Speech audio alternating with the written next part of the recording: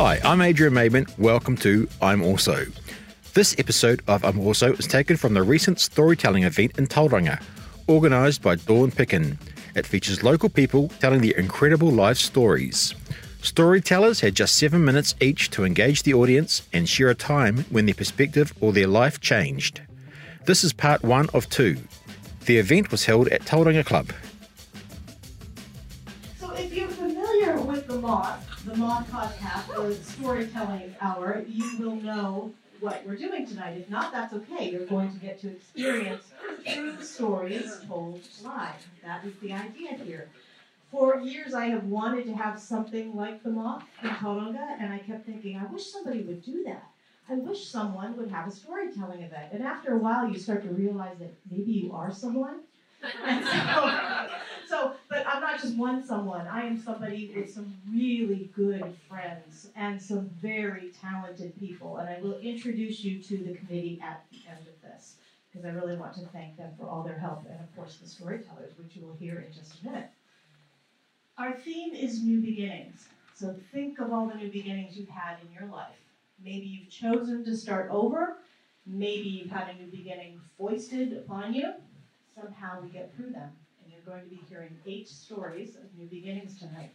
These are 8 local storytellers. They will speak for about 7 minutes each. We are timing them. We have a countdown clock.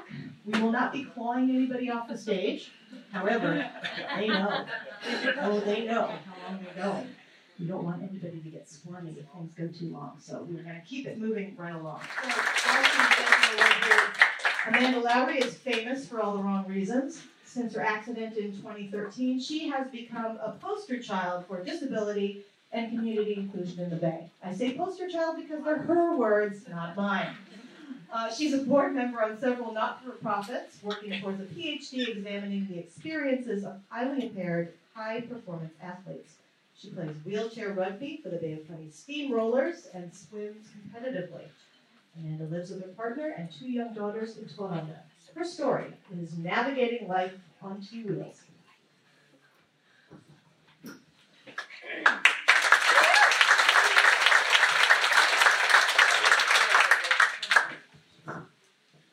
I was going to say it's a really, really good story. So, whānau, kia ora and welcome. On the 7th of March 2013, I dived off my surfboard without my hands up above my head. I hit the bottom and I broke my neck. 6 days after the birth of our littlest daughter Ziggy, a sister for 3-year-old Lola, I heard the crunch. I tried to use my arms and legs, but they just wouldn't work. For some reason, I was strangely calm, and I kind of decided to myself, if worse came to worse, I'd breathe in water. I'd been at the beach with a Spanish friend, and I promised my partner I'd just show him a good time for a couple of days, and then I'd be back by her side with our new baby. But instead, I was holding my breath, face underwater, yelling in my head, "Look up, Miguel, look up, Miguel." And then he turned me over. I could see the sky. I could breathe. And I wasn't dead. He gently took my upper body in his arms and pulled me up onto my surfboard and then dragged me up the beach. Everything was so clear. I could hear Lola crying as someone called me an ambulance. In the ambulance, they were stabbing me with pins. I knew nothing would be the same again. And yet for some moment in ED, when they're cutting off my wetsuit, I'm like, "Don't cut my bikini!" Because I really liked it, and for some reason thought I'd be wearing it the following day. And so a new life began the moment I broke my neck. I suffered 110% anterior dislocation. So what that means is C6 vertebrae was sitting in front of C7 vertebrae, just kind of like a set of steps. The medical diagnosis is I have tetraplegia. I'm paralysed from my necklace down. I've got no bladder or bowel control, no temperature regulation, so no sweat or no goosebumps. Kind of makes Tauranga quite sucky. No tummy muscles, so I can't sit up or cough or sneeze. My legs don't work, but for me, hardest of all, my hands don't work. My new body took a whole lot. my new body took a whole lot of getting used to. For the first couple of weeks at the spinal unit, I couldn't hold my hand above my head without it falling on my face. I couldn't sit without wanting to pass out. You know, it was just epic. I went from being someone who would ride down steps with Lola between my arms as a little girl, and I would ride a 3-metre swell on my kite and pull off backflips. And there was a feeling of absolute fear when sitting on a bench looking down at my feet. That drop looked as big as the Grand Canyon, and I thought I was going to vomit. And there's a whole lot of stuff you've got to get your head around when you lose your body. How do you connect and care for what you can't feel? Like if you could see my arms, they're covered in burns from leaning on the pan while I'm cooking. And it takes... I have physical help for almost every aspect of my physical existence. And so it'd be really easy to hand over that care, and lots of people do. It takes between 40 minutes and an hour and a half to get me up in the morning. I get helped to toilet, to shower, to dress. And yet what you can't know from an able-bodied perspective is my ability to control the care that I receive. That's what that interdependence with support workers, that's what freedom looks like, that's what independence looks like. But there's not just an internal change, there's an external change too. It's changed the way that people perceive me and they relate to me. And you know when you're out and about and you're drawn to the most salient features, you see handcrafted by God bodies, you see nose rings or tats or dreads. And before I was 6 foot tall and athletic, and I got noticed for those reasons. And now it's this bloody thing. You know, I'd never spoken to anyone in a wheelchair before my accident, because disability just wasn't in my world, and now it is my world. So, but I try to still engage with the world. I don't back away from stares. I greet eye contact and I smile, but that kind of openness comes with a cost. And I can't count the number of times where I've been out and about, like shopping with the kids, where someone's put their hand on my shoulder and leaned over and told me, you know what, well done. And I know what they mean, and I know they don't mean any harm, but I desperately want to go, why? Because I remember my fucking PIN number. Oh, I get so frustrated. But kids are awesome, right? And I'll never back away from their questions. And they'll go to me, what happened to you? And I'll go, died on my surfboard, broke my neck, and I go, was there any blood? And then when I go no, sometimes I lose half the audience. And then other times I'll go, what happened to you? And I'll go, nothing, what happened to you? And then they'll just laugh, and I'll go, we're just the same, you know? And then I think that it's my way of just breaking down barriers. When I think about my little girl Ziggy, our journeys are aligned. She was born and I got given a new body. And 8 years on, and she's only just mastering her body and her language and her understanding of the world. And 8 years on, and I'm only just getting it too. But weirdly, I don't miss the big stuff, the fun body stuff.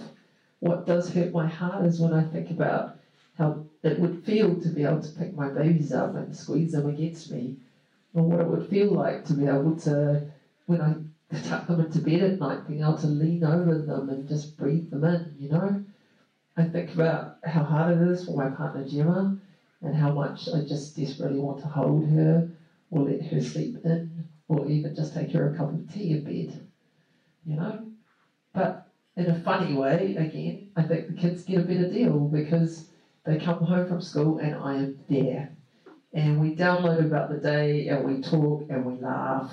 And realistically, if I were able-bodied, we'd probably both be working and we would have less time as a family. And if I'm honest, I'd probably be looking over their shoulder at the wind to see if I could squeeze in a quick kite. But I still love pushing my body, so that hasn't changed. I play wheelchair rugby, I just need to say, best sport in the world. It's like violent chess. And I didn't realise how important it would be to roll into a space where you buggers with legs are the odd ones out.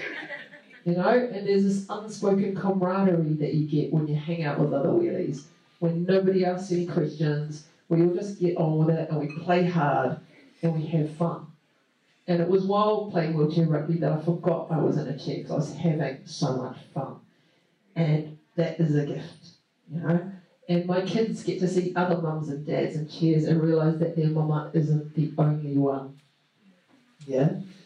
And I still love the ocean, despite my rather fractious relationship with her. I swim like a paddle steamer. It's not pretty, it's not fast, it's like double arm backstroke. But I've swum to Rabbit Island, and in the last 8 years I've swum the bridge to bridge 6 times. And this last year I beat 4 able-bodied swimmers. Oh, poor bastards, just saying. Okay. And as I was getting lifted out of the water, I was thinking to myself, I think you need to lift your game a little bit.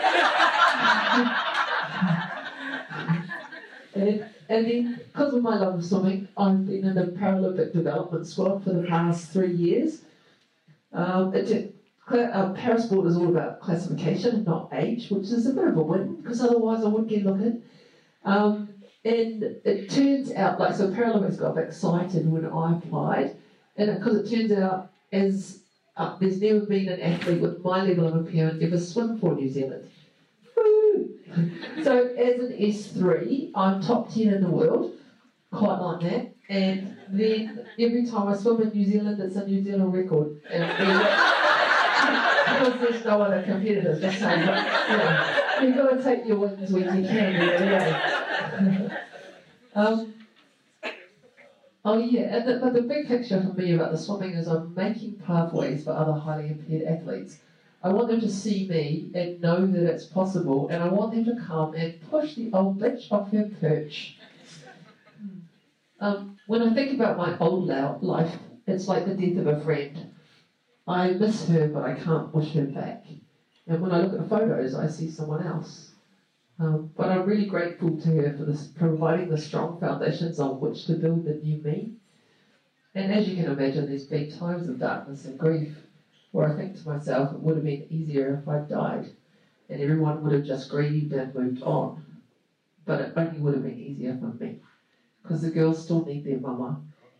And for some reason, my partner Gemma, she still loves me to bits, crazy bitch. So before my accident, I was so busy being human that I never realised that my real strength was never from my body. Despite having only 14% function, who I am remains unchanged. It's all about attitude. The worst moments in our life, they make us who we are. We just have to listen. We forge meaning and we choose moment by moment who and how we are in the world. So the 7th of March, rather than the day I nearly died, has been reframed as my new birthday, my alive day.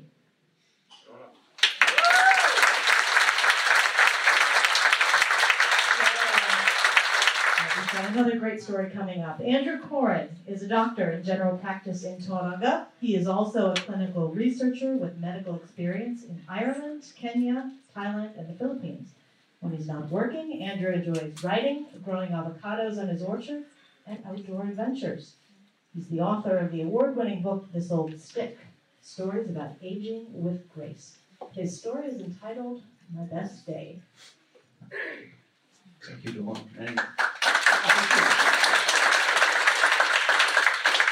Kia ora koutou.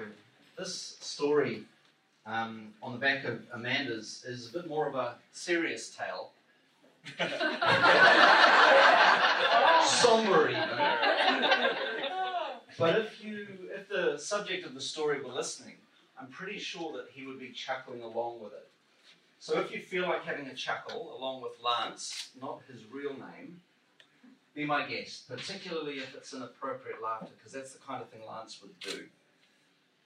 My best day is swinging in a hammock beside my caravan, writing creatively and watching my family play in the surf. I wonder what your best day would look like if you could do it tomorrow. I hadn't really given this question much thought until a perfect alignment of frustration, inspiration, and navel-gazing moved me from thinking it was merely a self-indulgent curiosity to realizing it was to become an important anchor point in the swinging hammock of my life. I'm a medical doctor, and for much of my career, I've been guilty of thinking that I know best. Trust me, we doctors say. And often our knowledge and training and experience means we are well placed to make important decisions about the healthcare of our patients, but not always. I came to this realization rather late in my career, and Lance was instrumental. I'd known Lance as a patient for many years, and he helped to guide me into a new beginning as a doctor, a fresh way of understanding what really matters to my patients and what they really want from me as their doctor. The change in my thinking and my practice gained some momentum when I was writing a submission to the proposed end-of-life choice legislation. And I came across a Tibetan Buddhist reflection. And the reflection says, since death alone is certain, and the time of death is uncertain, what should I do? Since death alone is certain, and the time of death is uncertain, what should I do? And rather than being a morbid reminder of our mortality, when used as a daily practice, this reflection can be life-giving and promoting a focus on what really matters each day, what our life priorities are. As I decided to dive deeper into some of these philosophical reflections, I came across Voltaire, the 18th century French Enlightenment philosopher, who said, doctors use medicines of which they know little to cure diseases of which they know less, and human beings of whom they know nothing. And I revisited a saying I first heard as a young medical student from the father of modern medicine, Sir William Osler, who said, the good physician treats the disease, the great physician treats the person who has the disease. And as I sat with these reflections and reminders, I made a decision to move my focus from what I thought was best to what my patients told me was best for them. I did this with Lance just a few months after his wife had died from pancreatic cancer, as I did for all my patients with this project that I called My Best Day. I asked Lance to reflect on what his best day would look like and to describe it to me. I used the description of my best day to act as a surrogate for life priorities, for those things that really matter to my patients, and how that could inform me as their medical healer in our journey towards health and well-being. The responses I had were many and varied, just like the patients in my practice. There was some pushback with negative comments or confronting comments such as, it's too late for me to think about this, or why haven't you asked me about this before? And there was encouragement. It's attached to my fridge door, reminding me to ask this important question every day. There were walks in solitude in the bush, watching grandchildren perform in shows, long lunches and laughter with extended family, growing and harvesting produce from the garden, and exploring new corners of the globe. Just a few weeks after Lance had given me his response, he was back in my consulting room, but concerningly a mere shadow of the towering solid man I had known. His profound and rapid weight loss, coupled with difficulty swallowing, took us on a swift journey to his diagnosis of metastatic throat cancer. He required urgent surgery, not because the tumour was operable, but because he needed a stent placed in his esophagus so he could still swallow. And over subsequent weeks, he required several more operations to replace the stent as this aggressive tumour continued to eat into his gullet. Finally, he had a visit to the oncologist, and this brought Lance back to my consulting room just 8 weeks after that first alarming visit. He came in with a look of confused distress on his face, looking for some guidance from me as his doctor. He said to me, the oncologist has recommended that I take some urgent chemotherapy to buy me an extra few months of life. He said his well-meaning friends had all encouraged him to get on with his chemotherapy so he could complete his bucket list. And with moist eyes, this usually jocular giant said to me, Andrew, I don't know what to do. I have no family, I have no bucket list, and I don't want to disappoint anyone. In that moment of honest vulnerability, I had two choices. I could defer to the medical model of preserving life at all costs, of seeing death as a failure, the model I'd been trained in, or I could try something new. As we sat together, I reached for the newest and perhaps most important tool in my medical kit. Once I said, let's have a look at what you told me was your best day. Lance had given me this piece of information just 1 month prior to his cancer diagnosis. I had entered it into his medical record and highlighted it in red, and I read it out to him. My best day, Lance had said to me, my best day is getting out of my caravan and having a cup of coffee and a good yarn with my mates. My best day is getting out of my caravan, having a cup of coffee and a good yarn with my mates. Chemotherapy was likely to give Lance a few extra months of life, but at a cost. Nausea, vomiting, diarrhea, fatigue, irritability, probably not being able to get out and drink coffee with mates. As we reflected on what decision Lance needed to make that day, we both agreed that whatever time he had left, it would be best spent doing what he loved.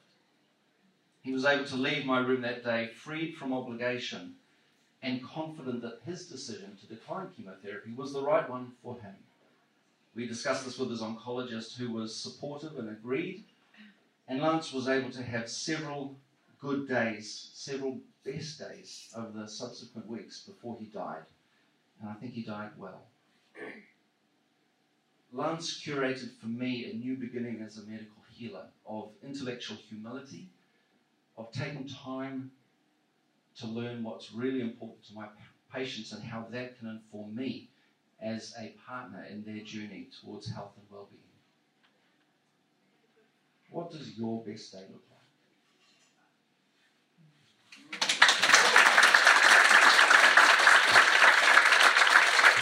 Our next speaker, Amelia Hirota, works as a women's health acupuncturist and herbalist.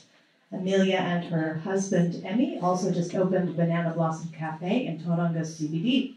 She settled in the Bay with her husband and 2 sons in 2014, and the family looks forward to becoming Kiwi citizens later this year.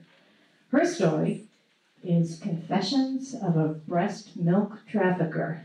Please welcome Amelia Hirota. Thank you, Dawn. My husband had a mantra. It was, 1 is enough. 1 is enough. He used to say it all the time, especially when I talked about adopting another child. See, we'd adopted the most perfect boy as an infant in Malaysia. He was 5 years old now. I loved everything about raising children. I loved taking him to preschool and playing Thomas the Train. Love everything. And I wanted to do it again. But my husband said, 1 is enough. So I decided, like any good American, I guess I'll go into therapy. I'm going to cure this disease of wanting another child. It took me a year. It's a tough disease to cure. But I cured it, and I was well. I was satisfied with life. I was happy. And I decided I'm going to reward myself. We're going to go on a big trip. So we went on a trip to Malaysia. Asmi at this point is 7 years old. And we're going to visit his birth mother. So we're having lunch, and her name is Siti. She leans over to me and she whispers, Amelia, I think I'm pregnant. I want you to adopt a baby. And I am like, what? Well, Siti is whispering because she knows Emmy's mantra. She knows he's not going to be happy. So we go home from that trip, and I can't let go of it. I really, really want this. So we have a vote. We're at dinner. We have a vote. Who wants to go to Malaysia and adopt a baby? Asmi and I vote yes. Emmy votes no. That's 2-1. In the Hirota household, majority rules. So we get ready for our trip. We're packing. My really good friend had a baby the year prior, and she had all of this breast milk frozen in her freezer. And she knew what I really wanted. I really wanted to breastfeed my adopted baby this time. I had learned in the preceding years that there's a secret for adoptive mothers to breastfeed babies. It takes 2 things. 1, you need a breast milk trainer. So you've got a little bag with a tiny little straw. You fill that bag with breast milk. So the baby is getting breast milk on demand, right? But you also need another ingredient, and that is called domperidone. It is not in a bottle with a cork. It's a pill. It's an anti-nausea medication, and it induces lactation. So I figured if I got the breast milk and I got the Dom Perignon, I can do this. So I started Googling, how do you transport breast milk across borders without getting arrested? And basically, there's a lot of fiddly things, but basically you need to keep it frozen. So we're getting ready to fly from Boston to Kuala Lumpur. That's a 30-hour flight with a 6-hour layover in Doha. What can go wrong? So we land in Kuala Lumpur with our partially thawed out breast milk, and we have to overnight at the Pan Pacific Hotel in the airport. It's a great hotel, great service. So I go up to the counter, we're checking in, and I say, I just need to store some things in the freezer. Can you help me? And the clerk at the counter says, I'm sorry, ma'am, but it's Chinese New Year. Our freezers are full. And I thought, oh my God, what am I going to do? So I asked to see the general manager. His name is Ahmad. He has a huge heart. I tell him my story, and we go down with my suitcase of breast milk. We go down to the refrigerators and freezers, and opens the doors, and there's just, there's pig carcasses, and there's ducks hanging. And we walk back to the freezer section, and he starts clearing things from the top shelf. And then we put my double bag breast milk up there, right below the vents, and it freezes overnight. So the next morning, we fly to Cherating, Malaysia on the East Coast, where we have a house, and we're getting ready to pick up our baby. So at this point, he's 5.5 weeks old, and we travel to Siti's house to pick him up. And when we arrive, he's laying on this pillow, and he's just crying. He's really unhappy. He looks very small to us. And so, we talk to Siti for a little while, and then we decide, we don't really feel good about this. We're going to go to a doctor. So we go to the doctor in the nearby town, and the doctor takes off all of Zaki's clothes, and he's just skin and bones. He's so skinny. And the doctor says, how much did he weigh when he was born? I said, 2.9 kilograms. He says, he weighs 2.35 kilograms right now. So he has lost 0.5 kilogram of weight in 5 weeks. It's a lot of weight. But he's also covered with bites. And the doctor says these are scabies. So he's very, very itchy, which is why he was so uncomfortable and why he was crying so much. So he gives us some medication for scabies. We go home. I'm just thinking, oh my God, what do we do? And I call my sister. She's a pediatric ICU nurse in Rhode Island. And I said, Linda, this is what's happened. What do you think? And she said, Amelia, you cannot guarantee that he doesn't have irreversible brain damage. 5 weeks is a long time to go without food. So I put down the phone. Emmy had heard the conversation. He's sitting with Zaki in his lab. And I just think, I literally forced him to do this. We have to live in Malaysia. We've left our jobs. Asmi's left his school. I forced him to do this. And I thought, how are we going to stay for 2 years and complete this? And so I just look at him and I just go, you know what? If you don't want to do this, I'm okay. I will survive. We will be fine. And he just looks at me and he changes his mantra on the spot. And he says, I will never abandon Zaki. And that was it. We're side by side. We completed the process. We stayed for 2 years. I successfully breastfed Zaki till he was like 5 years old. So I had my dream, my 2 dreams, to adopt again and to breastfeed my baby. And so he grew up to be healthy, he's a wonderful brain, and he is a fantastic basketball player. And he's sitting right over there.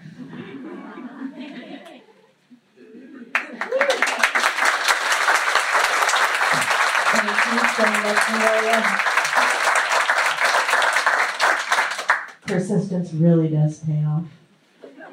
Storing all that breast milk in a hotel freezer. Take some guts. All right. Our next speaker and our last one before the break is Steffi August. She is the challenge coach who lives in Mount Maunganui. She came to New Zealand 25 years ago, adding another challenge to her life. She owns a coaching business, helping others to overcome challenges by turning them into powerful opportunities. Her story is, every challenge is another opportunity. Please welcome Steffi.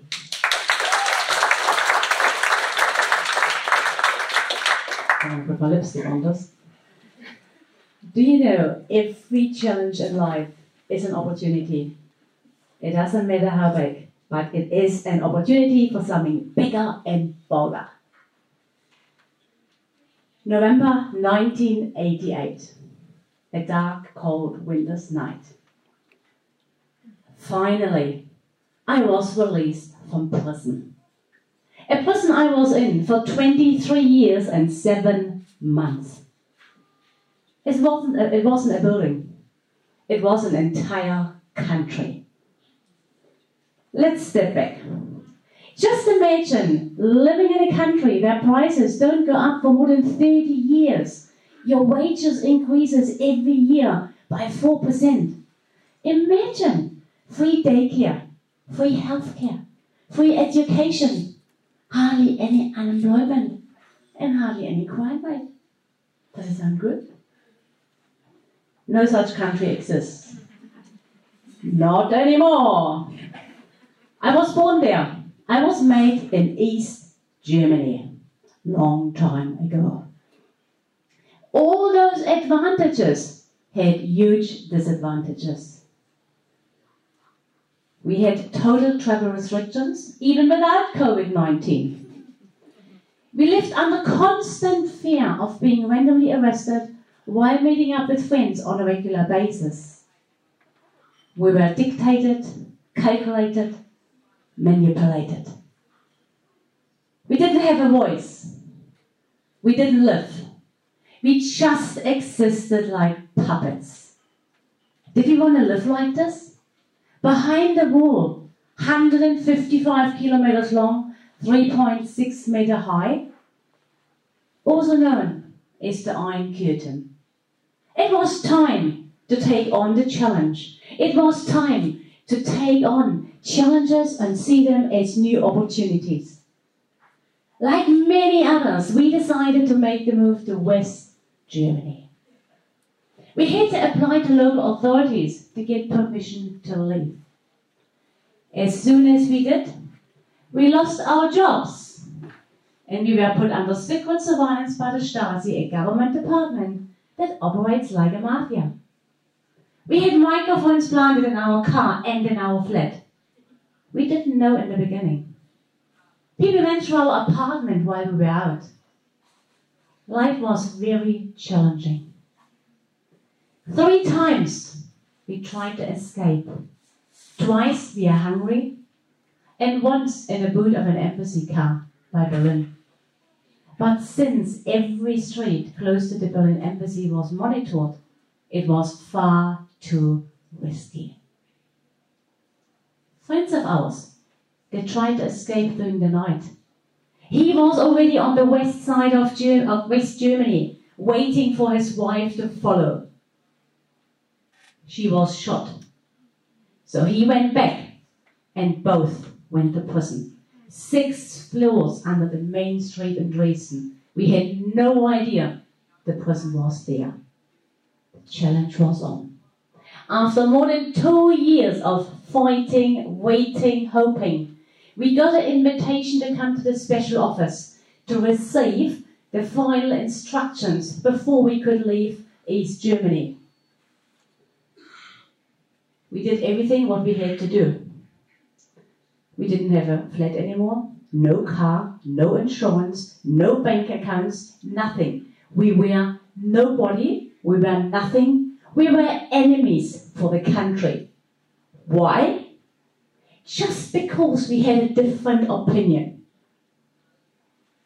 After 3 months, finally, we got the permission to leave. We lived out of packed luggage, ready to go at any day.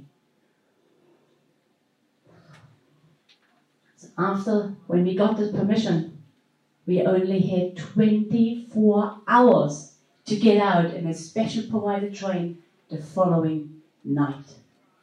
At the train station, we drank bubbles out of paper cups. We shared lots of hugs and kisses and wondered if we would ever see each other again. All mail was monitored and no phone calls were permitted. The train left at 7 minutes past 10 that night. We all cried and the train pulled away. After a long, silent train ride, we saw lights and white houses. The difference between East and West Germany was so obvious. We fell into each other's arms and we started happily crying. We arrived in West Germany at 6 o'clock in the morning in the pouring rain. The first thing we spotted was a fruit and veggie stall. Bananas, oranges, even strawberries. Everything we couldn't buy in East Germany. But we couldn't buy it either there. Why? We weren't allowed to take any money with us. We were greeted by people from the Red Cross and escorted to a refugee camp where we stayed for 3 long days. After character checks and numerous questions, we received 150 West German marks, an equivalent to 150 New Zealand dollars for our young family. After 3 days, we left the camp ready to start our new challenges, transform them into new opportunities. Move forward, 8 years later, it was time for a new challenge, and we decided to immigrate to New Zealand. We didn't have any visas, we didn't know where to go, and I couldn't speak the language as I learned Russian, a second language at school. The challenge was on again. The first sentence I learned from the Kiwis, Steffi, take it easy. Ladies and gentlemen, I want you to take it easy and take every challenge you have, even right now, and see it as an opportunity. I want you to take every single challenge to transform it into new opportunities. Thank you.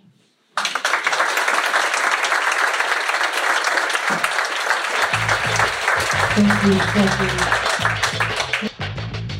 Footage used in this podcast was filmed by Ruben Pagata and Julian Lane. Editing was carried out by myself. The event was organised by Dawn Picken. To find out more about I'm Also, go to our Facebook page. We were on Instagram. We have a new website up soon. Maybe it's up now.